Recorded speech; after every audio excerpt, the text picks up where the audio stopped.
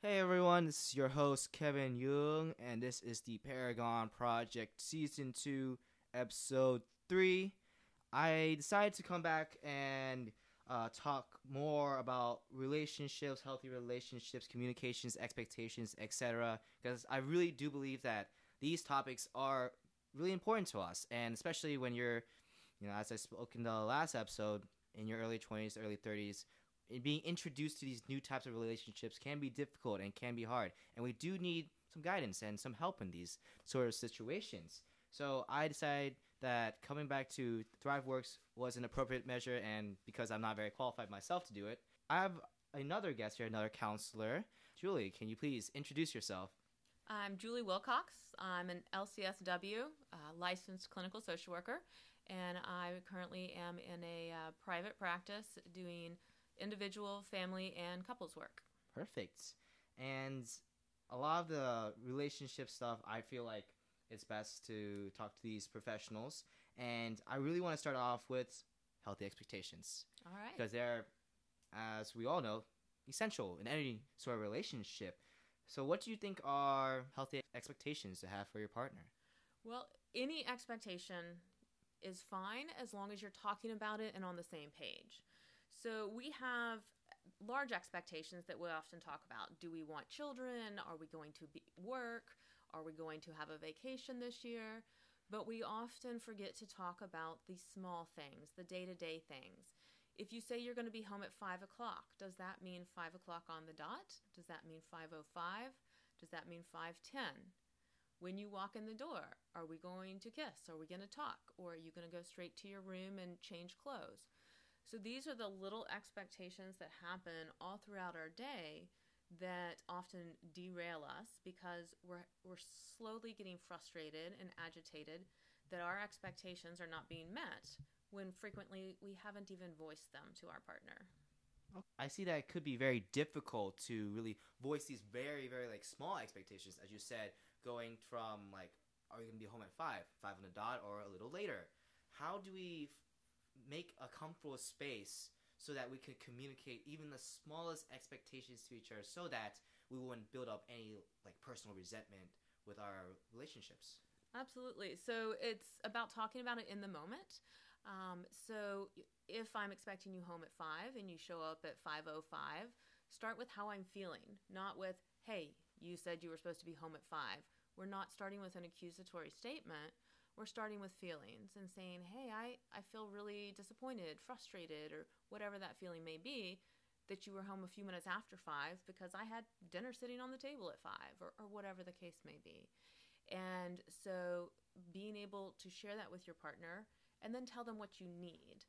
I need you to let me know if you're running 5 or 10 minutes late, or I need you to try to give me a more accurate time that you're going to walk in the door, or text me when you leave the office, things of that nature, so that we can actually navigate, what is going to actually happen between the two of us. And then your partner has the opportunity to say, no, I'm not texting you when I walk out the door, or yeah, that works, that's realistic, or I'll call you when I'm 5 minutes from the house, or whatever the two of you can navigate together as the compromise so that the expectation is not out there that's not realistic. I like how you spoke about starting with the feeling Mm-hmm. and then communicating the need. Because I do understand when you're saying, "Oh, we're quick to say, why aren't you home? Why didn't you do this yet? I told you to do this yet." But no one's really saying, "Oh, I kind of feel like this when you don't do this." And Mm-hmm. with that, like you can build like an empathetic path between one another and start understanding each other's feelings, and then that can resonate and result in those needs being met. And I really Absolutely. like how you talked about that. And this jumps onto the communication aspect. And I want to go a little bit more into being able to communicate without a lot of conflict. And that goes into the fair fighting rules. I was recently introduced to this and didn't really understand much about it. Can you please talk about the fair fighting rules and how they're used to limit major conflicts within communications between partners or relationships? Sure. There's a lot of different rules and outlines as far as how to fight, how to resolve conflicts. Fair fighting rules is kind of one common one that a lot of therapists reference. But basically, we want to limit the fight, the argument, to one topic. I'm not going to bring up what you did last week, last month, last year. We're also going to focus on what the issue is. If I feel hurt that you walked in the house 5 minutes late, you're not going to throw back on me, well, you walked in late yesterday. So it's only about this one situation, this one topic. We also want to take breaks if one person gets over agitated, overheated, if we start yelling, screaming, or whatever our negative communication patterns are. We also want to make sure that we're not slinging mud, essentially, not any low blows, calling names, putting people down. And we want to make sure we're both tuned in. If someone kind of mentally checks out or even physically checks out, if someone's walking away from you, there's no point in following them and continuing that argument. So we need to make sure both people are engaged in order to have the argument.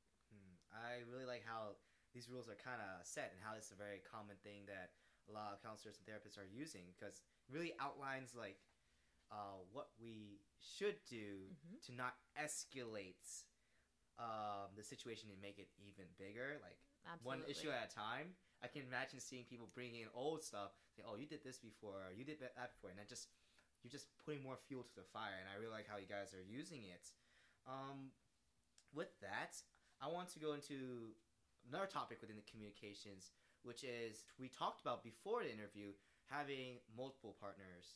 And what was the word for that again? Polyamorous. Polyamorous relationships. And I want to go into what you do in those situations when couples are discussing polyamorous relationships, and what you recommend and how they should communicate, what expectations we should have if we're going to get into polyamorous relationships, or even what that really means being a polyamorous relationship. So regardless if we're in a same-sex, homosexual, heterosexual, any other form of sexual orientation relationship, regardless if we're dating one person, if we're committed to one person, or if we're seeing multiple people at once, there have to be expectations. So just like if you're early dating someone and you haven't fully committed with them, if you do decide to be sexually active with them, there should be communication about, are we sleeping with other people? What are we doing to be safe? Same with a poly relationship.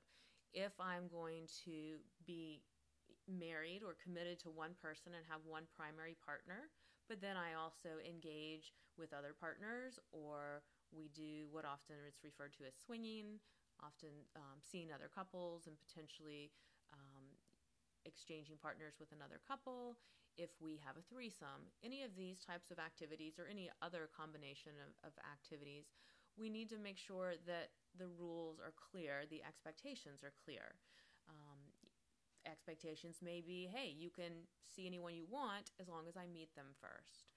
Or they can be, hey, you can see anyone you want as long as I don't know them personally. Other people have limits on how long you can have a relationship with another partner if you are the primary. So there's a variety of rules. None are right, none are wrong, as long as they work for that couple. Okay, it really goes back and boils down to expectations, as we talked about earlier, and how that's a very essential part of any relationship, really. And that's like a totally different sector of relationships. And Absolutely. That's even more complicated because we're having 1, 2, 3 people in those sessions. Maybe when you have those kind of sessions, are there like more than 3 people in your counseling session? No, typically there is the primary partner, which is oftentimes the marital partner or the committed person that they are living with, who is present. So it's typically there's some sort of conflict between the primary 2 partners. And I want to go into let's go step back a little bit and go talk into like healthy relationships in general. Okay. And this can go with poly relationships also. But besides like the common, well-known ideas of what are foundational to healthy relationships, such as trust, what else do you think are important in relationships? So initially, getting to know each other. Like, how well do you know your partner? Some activities that I do with couples who are struggling, who have been together for years and years and are suddenly no longer like each other, let alone love each other. They think is get to know each other again. You change constantly, and your partner changes constantly. So do you know who their best friend was when they were 5? Do you know their favorite color, their favorite pizza topping? Do you know their biggest fear, their hopes and dreams? If they won the lottery tomorrow, what would they do with that money? So all questions that we really want to ask and get to know and spend that time communicating so that we become friends.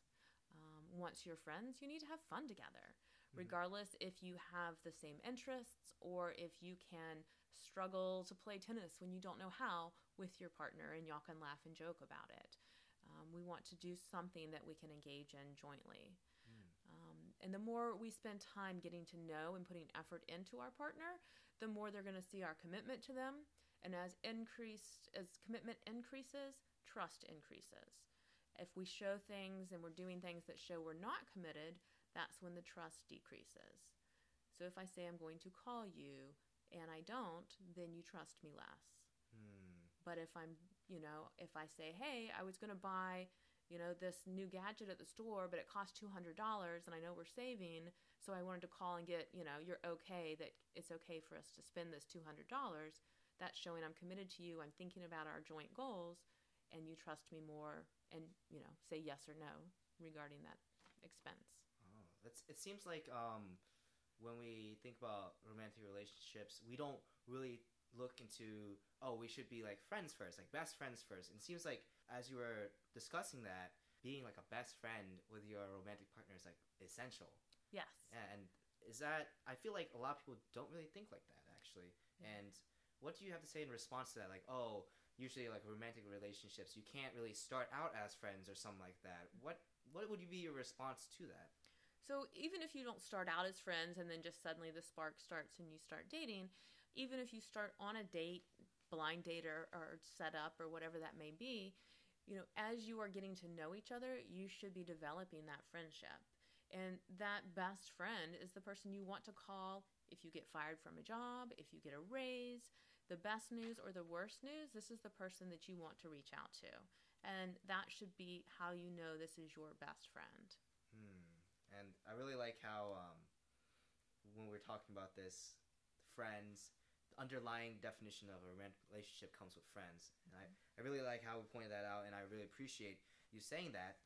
And that makes me want to jump into another idea. So the question is, what are some things like your clients do that are really unhealthy for a relationship, but they think are actually really good for a relationship? They don't share what they're thinking. They oftentimes don't want to tell their partner that when they leave dishes on the counter, it stresses them out because they think it's nagging. But if you don't tell your partner they've left dishes out, and once it's happened 5, 10, 100 times, you're going to explode. You're going to have built up this resentment. Or it may not even be dishes. You may trip over their shoes one time, and suddenly you're cursing them out because their shoes were in the floor. So we take that frustration out in other places. Sometimes we take it out without even realizing it, and we withhold love, affection, either in words or in action. And so making sure we do share things in the moment of what is bothering us. That's a really good idea, too. Sharing everything in the moment. I can see that can be really difficult. And that goes back to the idea of communication, the fair fighting rules, And how do you create that space, though? How do you, initiate that conversation? If, let's say, that incident happened, maybe a couple weeks ago, how do you bring it up without sounding like you're, accusing them of something? Well, it's all in our approach. We often have more courtesy for people we don't know than we do for our own partners. And somehow we're super nice and we hold doors and we pay for dates when we're initially together. And then that courtesy just kind of disappears. We're burping and farting in front of them. We're casual and we're comfortable, which is great, but we forget some of those niceties. We forget to say thank you. We forget to say please. So if you left the dishes on the counter 2 weeks ago and I haven't said anything before, but it's starting to bother me and I need to bring it up, then it's all in my approach. It's when we're having a good time. It's not when we're stressed about other things. And I can say, hey, babe, I noticed a couple weeks ago you left dishes there for a couple days. And again, going back to how you feel, I feel really stressed out when I walk in and see dishes in the morning. Can we come up with a strategy so that I don't keep feeling stressed? And then give your suggestion. And your suggestion needs to be specific. I don't want to say like, hey, do the dishes. That's very general. What does that mean? They need to be done before 5 o'clock. They need to be done. They need to be in the sink. They need to be in the dishwasher. What does exactly it mean to say I need the dishes done, or I need you to spend more time with me? All these things are often very general, and therefore your partner thinks they're achieving them, when in actuality it's not what you are wanting or asking for. So being as clear as we possibly can, Yes. being as specific. Very specific. And I'm guessing like maybe a good amount of clients, when they come with issues and they tell you about it, their partner probably realized, wow, I didn't know it was this exactly what you wanted. I didn't know, like, oh, you wanted me to clean the car every week or something like that. But you actually want everything, interior and exterior. And that's a really good point, being super specific. I want to go back to that question and take the vice versa of it. So let's say we talked about how some unhealthy things that a lot of people do that they believe are healthy. Let's switch it.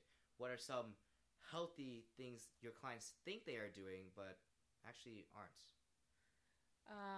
Oftentimes it's not sharing information.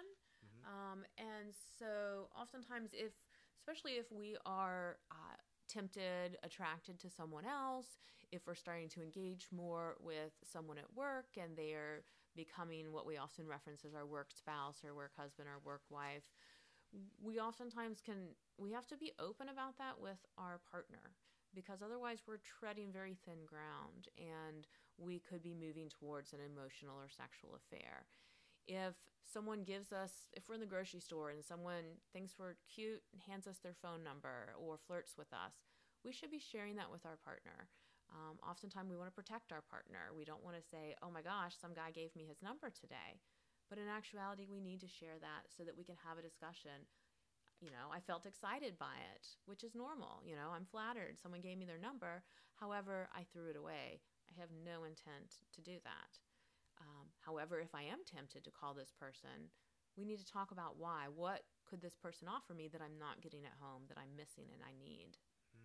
This idea of wanting to protect our partner from information, I feel like that's very common. Like it goes back to being specific. We're cutting out specific details to make it softer, to sugarcoat it. Yes. And that's a very good point you're pointing that out. And I think this really goes a lot to the audience too. Sometimes when we even non-romantic relationships, even friends, we have that expectation and we're telling them something, but we're just holding some things back because we're afraid they're going to get their feelings hurt. Absolutely. Well, ultimately, when we don't share everything, they're going to find out eventually, and their feelings will get, like, they'll feel even worse than what they would feel if they were told, like, the first time 2 weeks ago.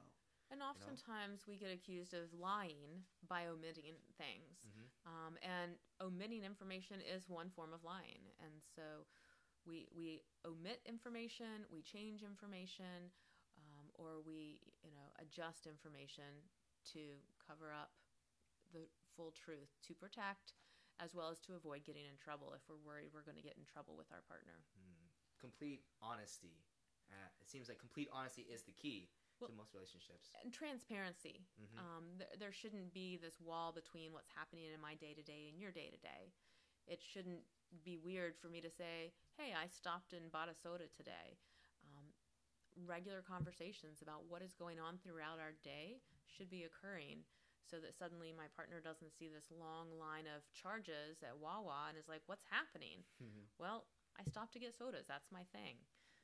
There shouldn't be these things that are kind of hidden, even if they're not intentionally hidden. And I can only imagine like this is even more difficult in longer distance relationships. Absolutely. And I want to go into that, the idea of long distance relationships, and as we were talking about communication, being specific. What do you usually tell your clients who are having difficulty fully like communicating with their partner from long distance? Because it seems like when you're at long distance, it's easier to have those white lies. and it just builds up. So what do you tell those clients that are in those distance relationships? Well, if you're able to have regular communication, so, obviously in the military and on some jobs, that's not going to be able to, talk every night or talk 3 times a week. It's going to be very sporadic. But the more you communicate throughout the week, the easier it will be to transition back into being with each other when you do come home. And it won't just be this little honeymoon period of, yay, we're together for a weekend, and then we really struggle to integrate back into each other's lives long term. So being able to set up consistent communication time, we have the great ability to Skype or FaceTime and all these other devices where we can actually see each other. The more we can actually see each other, the healthier it is as well. I want to see my partner's surroundings, know when they say, hey, I'm at a hotel. We want to see what that really looks like. Not that I don't trust my partners at a hotel, but it does give me more reassurance when I can see part of their day-to-day. Yeah, I can't see that, like, we're missing out on what they're experiencing, and that can make us feel left out, ultimately, and that's really interesting. Also, talking about, like, that honeymoon weekend, when we're just visiting and have that little honeymoon for that one weekend. Yes. It's very limited, and, like, we always want to come back, like, oh, I miss this person so much, I want to see them over and over and over again, but they're just so far away. And it makes me think about this honeymoon phase, that, that 6 to 8 month phase when we first start off a relationship. How do you advise a lot of people to maybe, like, have that honeymoon phase last throughout the relationship? Is that even possible, or is that, like, just a social construct we have just labeled it as a honeymoon phase? Well, a honeymoon phase is not realistic for most people long term. It typically is gone within 1 to 2 years at the most. And I mean, if you think about it realistically, if my honeymoon, I go to Jamaica and I stay at an all-inclusive resort and I'm drinking, Mai Tais every day and eating this amazing food and snorkeling all the time, can I maintain that my whole life? No, I would not be healthy. I would, become an alcoholic or just, gorge myself on these nonstop buffets all the time. We can't live like this all the time. We don't have the money. We don't have a lot of things to go with that. So this is what we do for brief periods of time. We should have these honeymoon periods throughout our lives where we do escape and indulge and relax. But we also have to pay the bills. We also have to go to the grocery store and have to wipe children's messes up and all kinds of things. And so we have to figure out how to talk about the day-to-day, but also having fun, having physical contact, having sex, and doing these things that bring us into the more positive, enjoyable part of our life. This conversation also makes me think about the different ways we show love. We talked about how sometimes we can't have a honeymoon phase for long times. You gotta do it once in a while, and that kind of made me thought about, like, love languages. I feel like that's a very common thing a lot of people talk about. 5 Love Languages by Gary Chapman. Great book. I encourage many of my couples to read it. And it applies not only to couples and committed relationships, but it also applies to family members, be it your parents, your children as well. And we feel love and receive love very differently than other people do. So if your love language is to be touched, and my love language is to talk, I can tell you I love you, you're amazing, you're wonderful all day long, but you're not feeling loved because you're not receiving it the same way. If I don't touch you at the level you need touching, you feel less loved or unloved even. And so we've got to try, I challenge individuals to really try to show your love in your partner's love language at least once a day. And it's not easy, because if it doesn't come naturally to you to touch or to speak or whatever the language is, it's a very hard task. So taking that time to discover your partner's values and not fully changing yourself to fit that person, because that's you're no longer yourself. You're no longer individual when you do that. But you need to at least accommodate for one of his values. And you said, like, once a week. I said, oh, this person likes physical touch. Do something involving physical touch more often. And it makes me think about, like, if we both have different love languages, we shouldn't really fully change and like inherit all our love languages. It'd be very hard, but that's like the ideal world, right? Where we can accommodate for all their love languages, and it makes me think about like how there are other ways to showing love. Is there really just those 5 love languages? And is there like other maybe studies or books that talk about other ways we show love? Gary Chapman's the most popular, the most famous, and those 5 love languages do really sum up things as a whole, and they kind of put our life into 5 categories. But there are also different ways that we feel love. Sometimes just getting help around the house, or laughing together, things like that. You could describe that's I'm feeling loved right now. But my guess is he would argue that, well, I can put that in as a love language and I can tell you which one that applies to. So really most things will fall into one of those 5 love languages in a lot of ways. But we also have the key needs of feeling safe, feeling secure, having our basic needs met.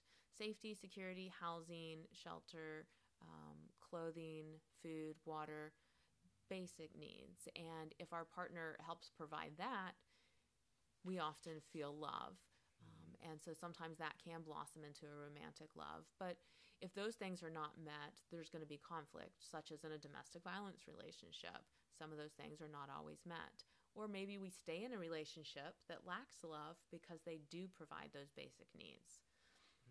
So those kind of relationships that don't have those kind of that love but hit basic needs, is that really a relationship we should really stay in? Because like you can always find someone else that provides both.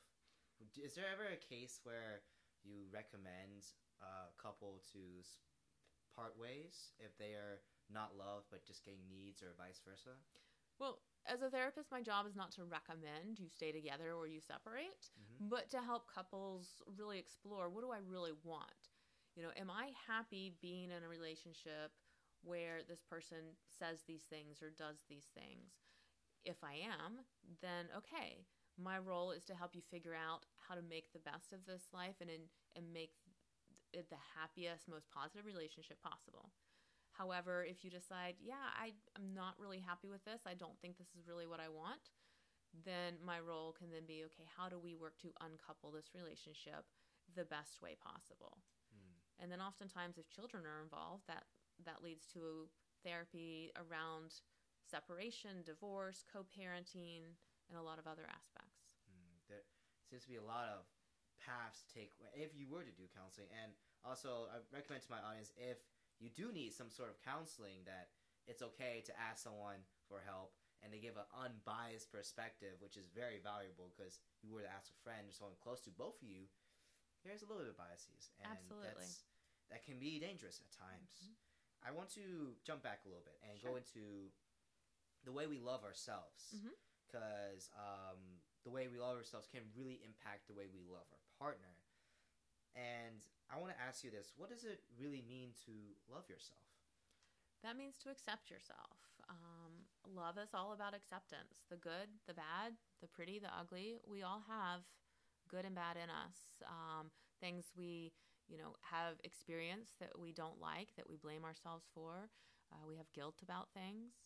But really being able to accept all of this has made me who I am today, and I'm going to do the best I can each day. Sometimes it's not much. Other days, we're like superheroes. And so we have to figure out how to acknowledge that and just continue to work to make ourselves healthier, happier, better individuals. And this runs into my final question that I love asking all the people I interviewed. So a paragon is a model of excellence, and I named my podcast the Paragon Project because I really want to help people become the model of excellence in their own life. So what does it mean to be a paragon, or what does someone have to do, or what characteristic does someone have to embody to be a paragon in their own life? Oh, love yourself. Take care of yourself. That means in all aspects, mentally, physically, emotionally, spiritually. Take care of yourself. And that looks different for every person. So find what it is for you that is self-care. Perfect. The idea of looking at yourself, self-evaluating, being self-aware, and then catering to those needs is very important. And I really appreciate this entire conversation, going through relationships with other people, with ourselves, and going deeper into some of the other subcategories of communications and other types of relationships. And I really do appreciate this. I know as a counselor, you're very busy with a lot of different clients, and your perspective and stories you have very important and very valuable to the audience.